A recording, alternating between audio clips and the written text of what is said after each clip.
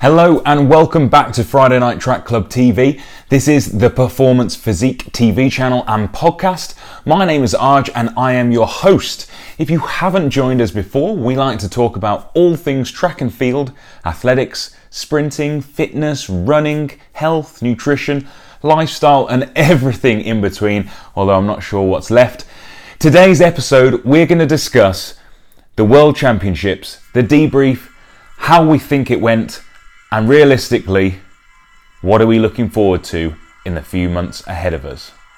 Let's get going.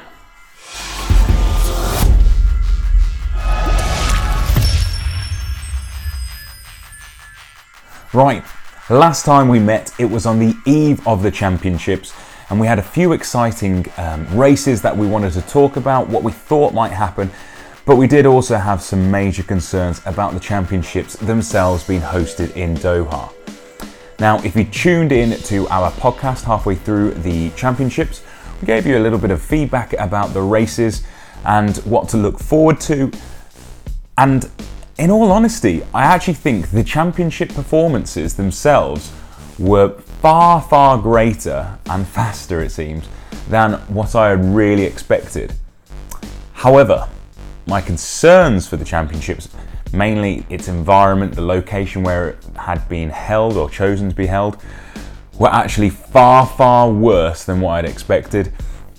And this was a championships which I feel will mark a pinnacle time in the history of our sport, and not necessarily for the better, although you could look at it as a silver lining, because this might be the games, or the championships should I say, which forced a change to occur in the hierarchy of international athletics. So, let's begin with the performances themselves. We had high hopes for British superstars Dina Asher-Smith, Laura Muir and Katarina Johnson-Thompson, with the most expectation definitely being placed on Dina Asher-Smith's performances. And she delivered fantastically well. 100 metre and 200 metre medalist, silver medalist that is. Wow, and a 200 metre gold medalist there. What an achievement. Only let down by the fact that in the 200 metres, in both the men's and women's disciplines, there were so many athletes who pulled out, and that became a bit of a feature of this championships, with athletes failing to make finals or withdrawing from finals, namely based on injuries. Now, this doesn't take anything away from Dina Asher-Smith's performance, and the naysayers may say she wasn't competing against the highest caliber athletes, but this is a major championships, and major championships in the finals, everything counts. It really, really does count. She can walk away happy having secured a gold medal in the 200 metres, a personal best. She can be incredibly proud of her 100 metre silver medal, only beaten by Shelly-Ann Fraser. And between you and me, I actually think if she had a few more metres there, she was gaining on Shelly. Maybe I'm wrong, but I really think she might have had her over 130, 140, 150 metres. Anyway, some great performances from Dina. We actually placed Laura Muir second on our list to discuss, and although she didn't medal in her event, what a performance it was. I personally think she ran a little bit early, she went a little bit soon, but who am I to tell the infamous now Laura Muir when she shouldn't kick, because she has the greatest level of determination I have ever seen. You can physically see her filling up with lactic acid, and she just grits her teeth and runs hard. And it was a tremendous performance. She was proud, she spoke with real conviction, and she spoke with confidence. I think the rest of the British athletes, well, not all of them, but many of those British athletes need to adopt her mindset, because whatever is going on in Scotland with the training that's taking place with our middle distance and long distance athletes, they are doing it right. KJT, we had high hopes for taking Tiam to the 800 metres to win it. It didn't really require her to. Performance after performance after performance. 4 PBs in the heptathlon. She only just missed out on the 7,000 metre mark, but she took the crown and glory. She competed with a sense of security and confidence that I have never seen Katarina Johnson-Thompson compete with. So a big well done. She delivered on the grand stage, beating the best the world has really had for the last few years. And she didn't just claim a gold medal, she claimed a personal best and a British record. She has replaced Jessica Ennis, or Dame Jessica Ennis-Hill, as the British record holder for heptathlon. And if she carries on this trajectory, I believe she'll break that record again next year. Now, other performances that took place, we were actually surprised by. We had great hopes for the Ingebrigtsens. There was drama all over the place with disqualifications, punches being thrown by the Ingebrigtsens, and maybe a few surprise performances there. Also, you have Miller Weibo. The amazing Shawnee Miller Weibo. And the surprise of the championships for me. I had her written in as the favourite to win the women's 400 again and again and again. And I would probably still repeat that. And yet, NASA, out of nowhere, she has been the best athlete aside from Miller Weibo, but out of nowhere runs I think it's the third fastest time of all time in the 400 meters, leaving Shawnee Miller Weibo in silver place. And realistically, there is a gap there. So can that performance be replicated in Tokyo next year at the Olympics? I don't know. Maybe Shawnee's got something extra to add. Is she going to be firing now because she wants to take that Olympic title? Or is NASA going to go down to the 200 meters and threaten Shawnee over the 200 meter distance, which at the moment looks on the cards for Shawnee Miller Weibo to be able to do the double? At this World Championships, obviously the timetable was pretty poorly scheduled and meant lots of athletes couldn't do both disciplines that they chose to. At the moment, it is suitable, it's not ideal, and I believe Shawnee Miller Weibo is trying to push them to change the schedule even further to make it an ultimate 200 and 400 meter double opportunity. That is a race I want to see. Keep your eyes open because I think we're going to see some exciting times, particularly over the 400 meters. We saw Christian Warholm perform amazingly. The 400 hurdles was tremendous. It was full of grit. The 1500 meter women's performance, amazing. Sifan Hassan proving that she is a legend of the sport. The real shame here is that it was overcast by Alberto Salazar. Now at this point, I'm going to press pause on Alberto Salazar's story. We want to get the races done first, okay? So Sifan Hassan, first athlete to be able to double in the 10,000 and 1500 meters, and not just medal but claim gold in both. She ran her heart out. She had a lot of emotion and she has received a little bit of a negative attention, but I am hoping, I can believe in her as an athlete. I really want to, as an athletics fan, believe in her case, her story, and we followed her for so many years being the bridesmaid. I don't think Dibaba could have really have kept up with her in that race had she been present in the 1500 meters. I really don't. We saw amazing performances all over the track, but we saw some tremendous throws. Possibly the best javelin contest I've seen, definitely the best shot put contest I've seen.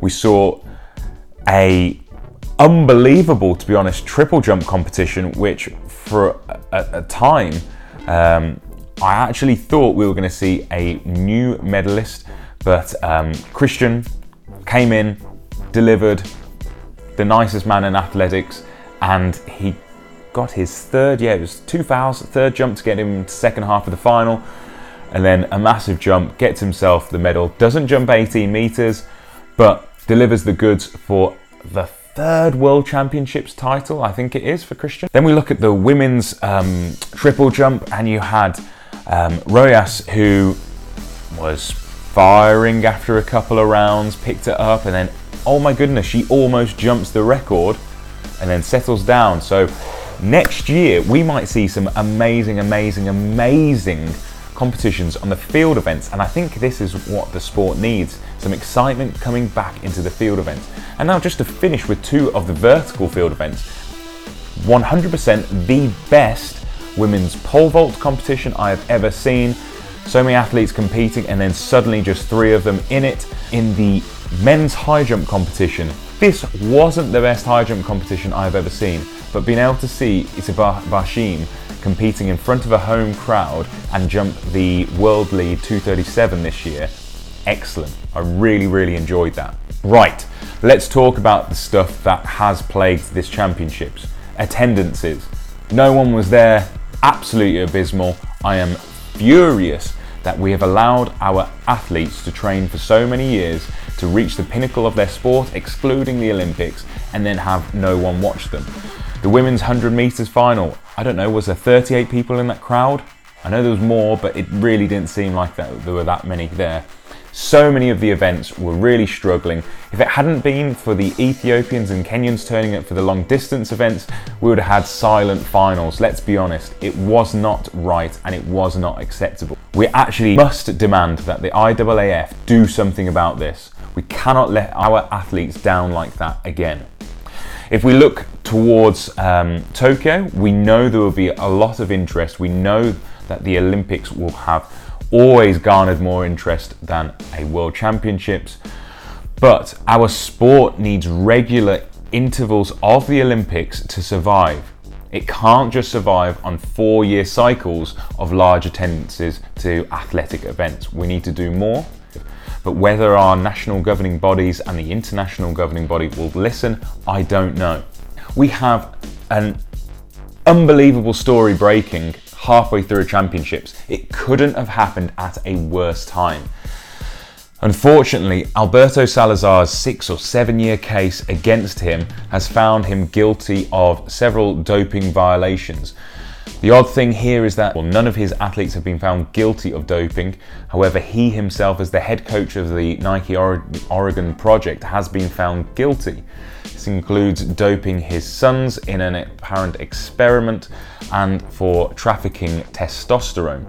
This is incredibly worrying because this project has had accusations and accusations for many years. We've heard of Karagucha, and we've heard that over time athletes have looked to distance themselves, including Sir Mo Farah, and this now does draw in line as UK Athletics had some knowledge of this doping all along. And obviously people are asking questions, people are asking that those athletes be tested right now, people are asking that their previous samples be retested, should I say. It's a case which is going to continue. Nike are standing by their man, Alberto Salazar, and Alberto actually says he is going to appeal. So this story is far from over. It just really doesn't help our sport when we're struggling for attendances at major championships for yet another doping scandal to arise. The only thing that maybe adds a silver lining, as Michael Johnson has said, is that this sport is really good at finding those who are doping and publicising it. That isn't happening in all major sports, so there is a positive element there for athletics, but whether the public actually see it in that light, I'm not too sure right now. It became increasingly likely that Neil Black, the performance director of UK Athletics or British Athletics, would be forced to resign or be put in a position where he felt only he could resign. And on Monday, this happened. Neil Black stepped down from his position as performance director of British Athletics with only one more competition to survive under his name, and that would be Mo Farah's marathon attempt. As his main performance manager, Neil Black was going to look after Mo in that race and then completely step down from the position. He's had the position for 7 years, which is quite a long time, but I think if you combine the scandals with Britain's lowest ever correction, if you combine that with Britain's lowest since 2005 World Championships medal tally, then you are a little bit concerned, and you can understand why it was time for Neil to step out of the line. We had a lot of fourth places, and in my eyes, I actually see this as being quite promising. A lot of fourth places with winter training now ahead of us. If we can actually capitalise on these athletes' performances, give them enough R&R over the winter, as well as periodise their training appropriately, we might see some of those fourths turn into third and second. What would be really, really nice would be to see our younger athletes competing at the indoors, because no doubt a lot of our senior, our medal opportunists, our podium level athletes will be looking to sit out of the indoor championships and indoor season to focus on the Olympics. Therefore, let's get some young athletes experience and possibly find some extra talent that way. I am excited to see what the winter holds for us. I'm really, really excited to see the developments in athletics as a result of such a championships. It has created a talking point, and hopefully talking points create action points. My name is Arj. You have been watching or listening to the Performance Physique podcast and Friday Night Track Club TV. I would love you to hit the subscribe button. I want you to join us every single episode. You can follow us on Instagram, it's at performance_physique, on Facebook, which is Performance Physique, and on Twitter, Perform Physique. Otherwise, drop us an email to info@performancephysique.co.uk. I love to hear any of your questions. I would love to hear any of your comments on our episode so far. Maybe you want to say something about the Doha World Championships. And of course, if you want to be a client or athlete of ours, you can contact us on any of those means or head to www.performancephysique.co.uk and register your interest to be one of our clients or athletes. For now, train hard and have a great day.